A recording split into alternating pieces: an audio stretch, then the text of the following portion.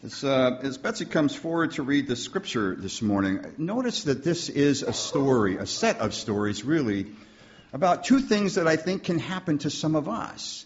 One is about paralysis, and the other is about healing. And Jesus comes to us in a variety of ways, in a variety of forms, to help us understand what our role may be in the midst of things like this. I'm reading from Luke chapter 5, verses 17 through 31. One day, while he was teaching, Pharisees and teachers of the law were sitting nearby. They had come from every village of Galilee and Judea and from Jerusalem, and the power of the Lord was with him to heal. Just then, some men came carrying a paralyzed man on a bed. They were trying to bring him in and lay him before Jesus, but finding no way to bring him in because of the crowd, they went up on the roof and let him down with his bed through the tiles into the middle of the crowd in front of Jesus. When he saw their faith, he said, "Friend, your sins are forgiven you." Then the scribes and Pharisees began to question, "Who is this who is speaking blasphemies? Who can forgive sins but God alone?" When Jesus perceived their questionings, he answered them, "Why do you raise such questions in your hearts?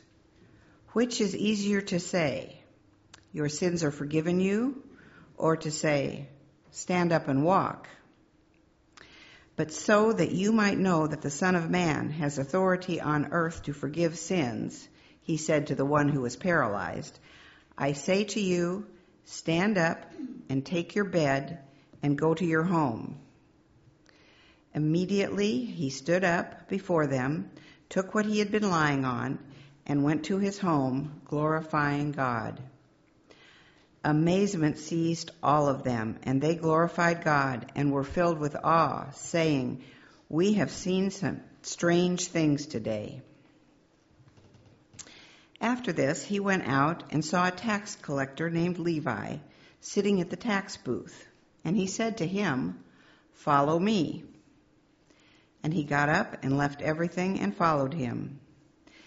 Then Levi gave a great banquet for him in his house, and there was a large crowd of tax collectors and others sitting at the table with them.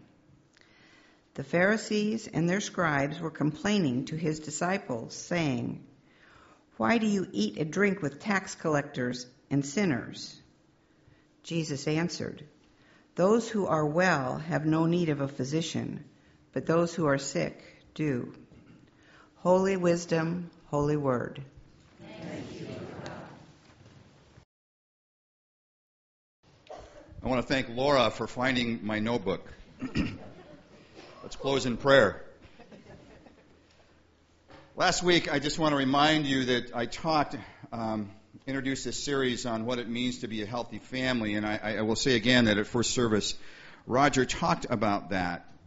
And here you had two scriptures, really a scripture, two stories, one of which said that a group of friends would do anything to place their friend before the one who could heal them, and tore apart a roof in order to get that friend in front of that person. Then it talked about a tax collector, the most hated Jew on the planet for most Jews. And yet Jesus chose him and opened a way for him to come to him. Roger would say that both of those elements would define his life. And that's what he shared with us this morning at first service. That there were those among this group, and he named some, who basically tore apart the roof in order to make an opening for Roger Ingalls to become a part of this body. And even, he said, even someone like me. And I just thought, Roger is not Levi. Roger may have struggled with some things or been an atheist. But for heaven's sake, and literally for heaven's sake, he has found a place in this church and now serves in ways unlike anyone else. What was interesting, he also shared this morning that if you think about it, he is one of the most consistent, active members of this church. He is here every single Sunday, and particularly serving a population at First Service whose average attendance is about twice a month, and sometimes if that, because they're so active with their children and families and other things. And yet here he is standing before us now, stepping into this role as worship leader, replacing Nick in that role. And he's doing it exquisitely well. And he is deeply, deeply humbled by stepping into that role. And he said, only because of the way that this family, Aldersgate United Methodist Church, functions, is he able to be here serving the way he serves, in the way he serves. And something has happened in his life, a transformational experience that has changed his life and allowed him to think about Christ differently. And the first song that they sang this morning was "They'll Know We Are Christians by Our Love." And that was the transformational piece for him in this family. And you'll see pictures that scroll through about the love of this family, not only for each other, but for others. Last week I talked about what are the definitions of family, and now as we explored this Sunday, what that means in a church. And it's always dangerous to talk about the church as family, because there are those of us who grew up in families that were not overly functional. And again, Roger talked a lot about that this morning and gave us the history of his family. And I will tell you, not only was it not functional, it was abusive. And so to talk about family for someone like him is overwhelming. And yet here we are, and he was able to identify us, as family. I want to go through this again, these 5 definitions.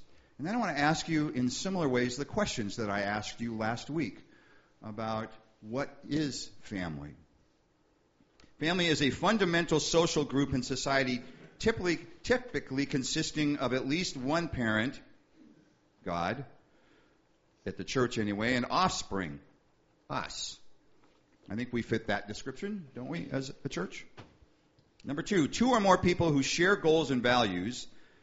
I think to a great extent we share the same goals and values. We sometimes express them in different ways, but I think overall our values and our mission and our focus is the same, becoming and being a vibrant, inclusive Christian community growing in faith, love, health, and service. And I just shared some of that in the new membership class between services.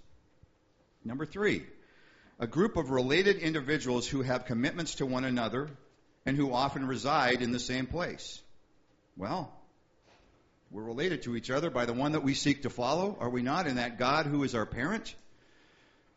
And we follow Jesus as our brother, as the son of our parent. We're talked about as God's children, and I do believe that we are committed to one another. Of that, there's just no question. The plus for us is that we continue to grow simply by expanding our relationship to those around us, particularly if we see our role in the world as not just locating here, but going beyond these doors and inviting others to become a part of this family of faith.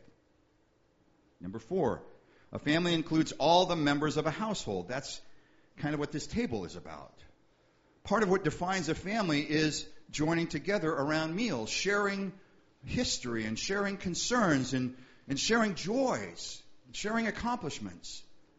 And it's that breakfast table or that dinner table that often unites us as a family, and so it goes with this table this morning. And finally, number 5, a family is a group of individuals sharing the same ancestry.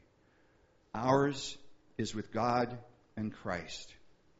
We are a family in the best sense of the word, but might there be things that we can do to help each other become better in this family of faith? And let me, as I did last week, very similar questions. Ask us these questions. When was the last time we sat down and set specific goals together? Goals that included deepening our relationships, sharing our hopes and dreams with each other, of what we could become together, and become for others, and how, as Roger shared this morning, invite others to come and be a part of this family. Number 2, when was the last time we intentionally got help with our relationship? Or were intentional about strengthening the relationships in this body? Number 3, when was the last time we studied something together, something that could even help our relationship? Number 4, when was the last family meeting just to check in to see how everyone is doing? Or to celebrate something we accomplished together? Well, guess what? A week from Monday, we're going to party. And we're going to party hardy. And we're going to have cake. And we're going to have celebrations. And we're going to share stories. And we're going to offer blessings. And we're going to come together as a family because we've created a new central location for us. Remodeled now is our kitchen. I love this next one. Number 5, as a church, do we assume that our children know our hopes for them, our expectations of them, or even the rules of the house? Do they believe that they can make a difference in the life of someone else? And I will tell you again that at the end of this month, now that we're in May, will be an opportunity to do just that. At Lazy F Camp and Retreat Center, where we're coming together as a mini mission trip and an all-church retreat. And part of what we're going to do is do some things that are going to help make a difference in the lives of others. And many of our confirmands will be there working alongside others. It's multi-generational, and it's an opportunity for all of us to share in this family and work together to benefit others, some of those in significant need. Number 6, do the children and youth of this church have specific roles and responsibilities that will make this a better family? And number 7, in the midst of that, have we as a church family helped them in gaining confidence in those expectations? Not everyone is born knowing how to make a difference in someone else's life. This morning, you're going to see a few of them help serve communion. I want you to look at that back wall again. And I want you to imagine 15 of those kids out there praying for each other and tying knots in those prayer squares. Again, saying prayers. And by the way, they also pray for you. And what I've demanded of them, and Gwen is the perfect example who could tell you some of this, is not easy. Some of the tasks that they've undertaken are really, truly phenomenal. I wish you could have sat around with us last Sunday night and heard their responses to what a hero is and what the saving of a life means. And it was incredible. It was incredible. Sam is here this morning as well. I could share with you some of those stories. Number 8, when was the last time we simply had dinner together with no agenda but to check in or set family goals or sought to attend and support our children in their sports, their academics, their music, or other endeavors? That's what families do. I know that Cora and Dorothy went to Les Mis last night at Newport High School and found out from Claire this morning, Roger's daughter, that there is a young woman who just, in that cast, who just lost a beloved person in their lives. And that whole cast surrounded them, and now we surround them as well in prayer. I love this. Number 9, last time we argued or fought or disagreed. Well, wait a minute, this is a church. We don't ever do that. Last time we argued or fought or disagreed, did the children see us intentionally move toward an accomplished resolution or find peace in whatever was at the center of the argument? And number 10, when was the last time they heard any of us say to each other, I'm sorry. I'm sorry. And know we meant it. I want to ask this question. It's profoundly influential as I was writing this. Are our children proud of us? Are our children proud of us as a church? How do we know? And when was the last time we told them that we were proud of them for something real and something significant? Just a couple more.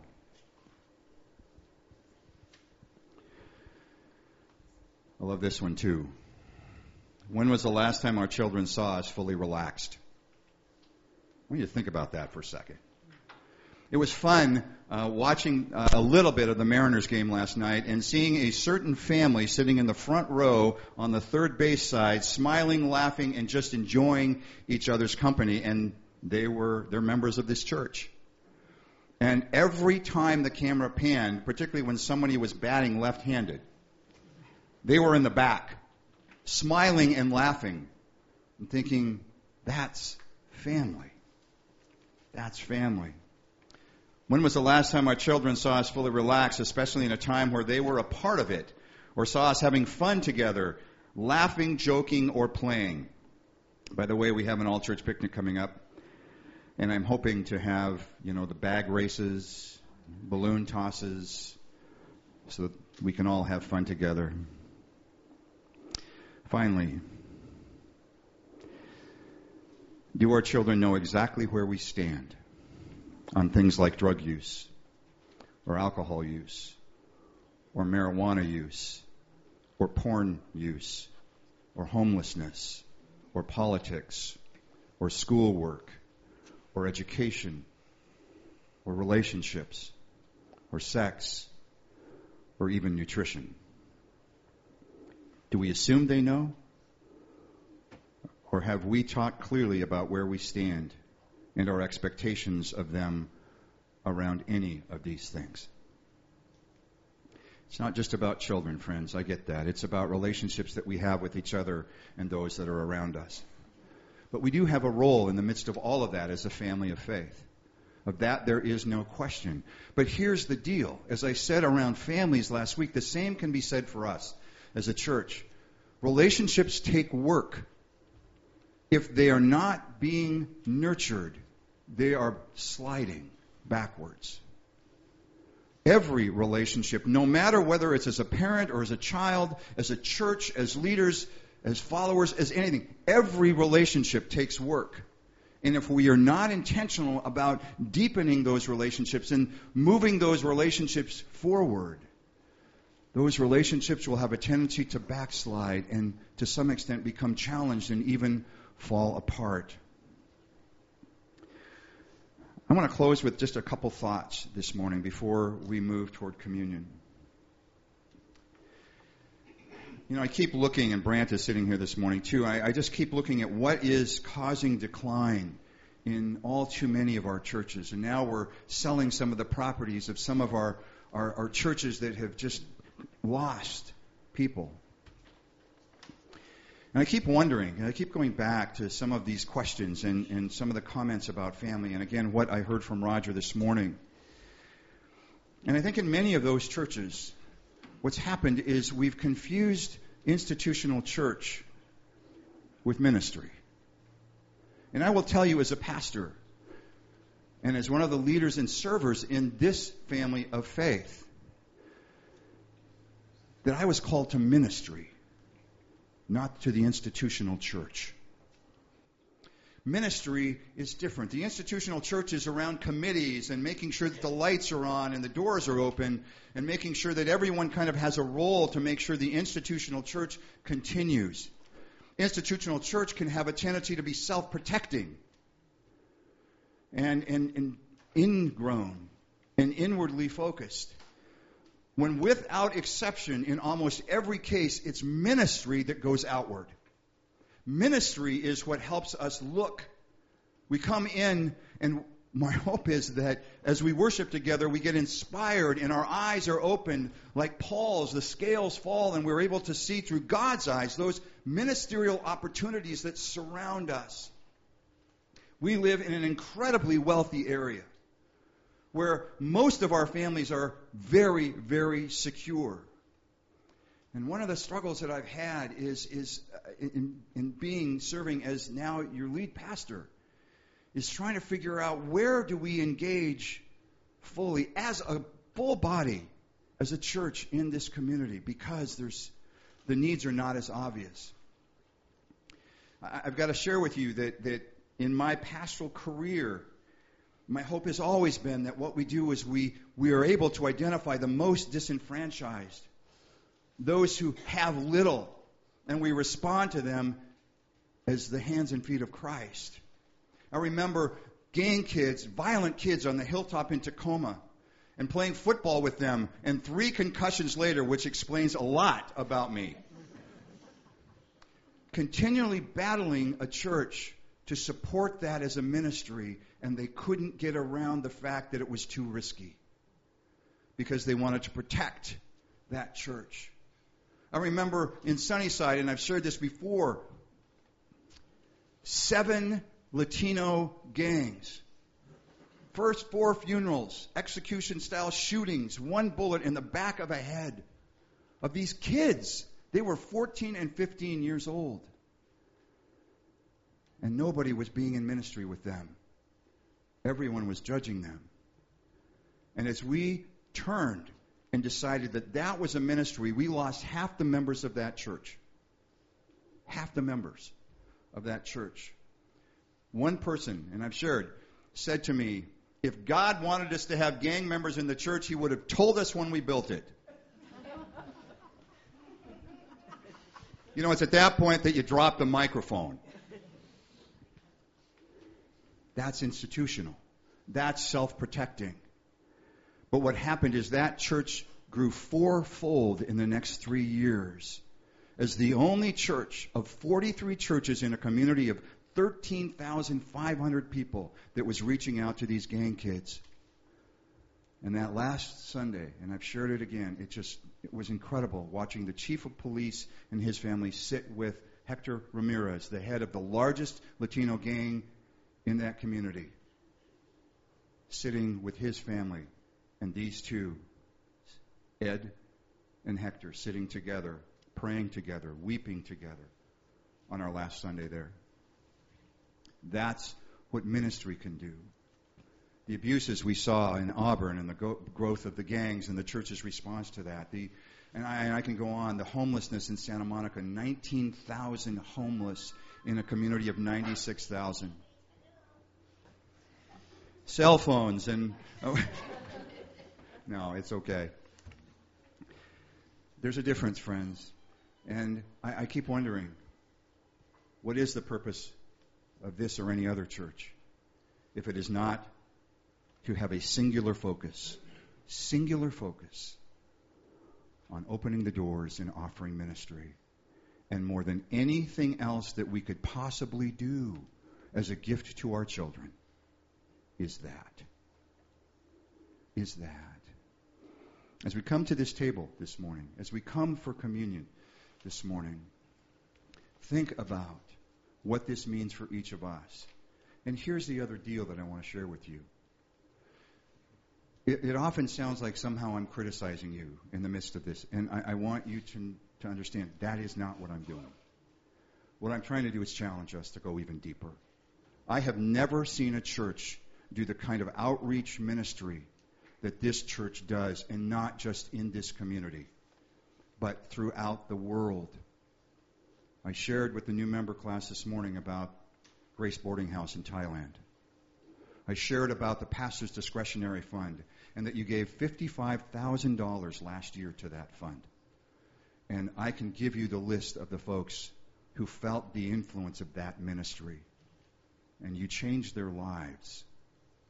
But let's continue and think about those questions I asked as we approach this table and recommit our lives to communion, to community, to ministry.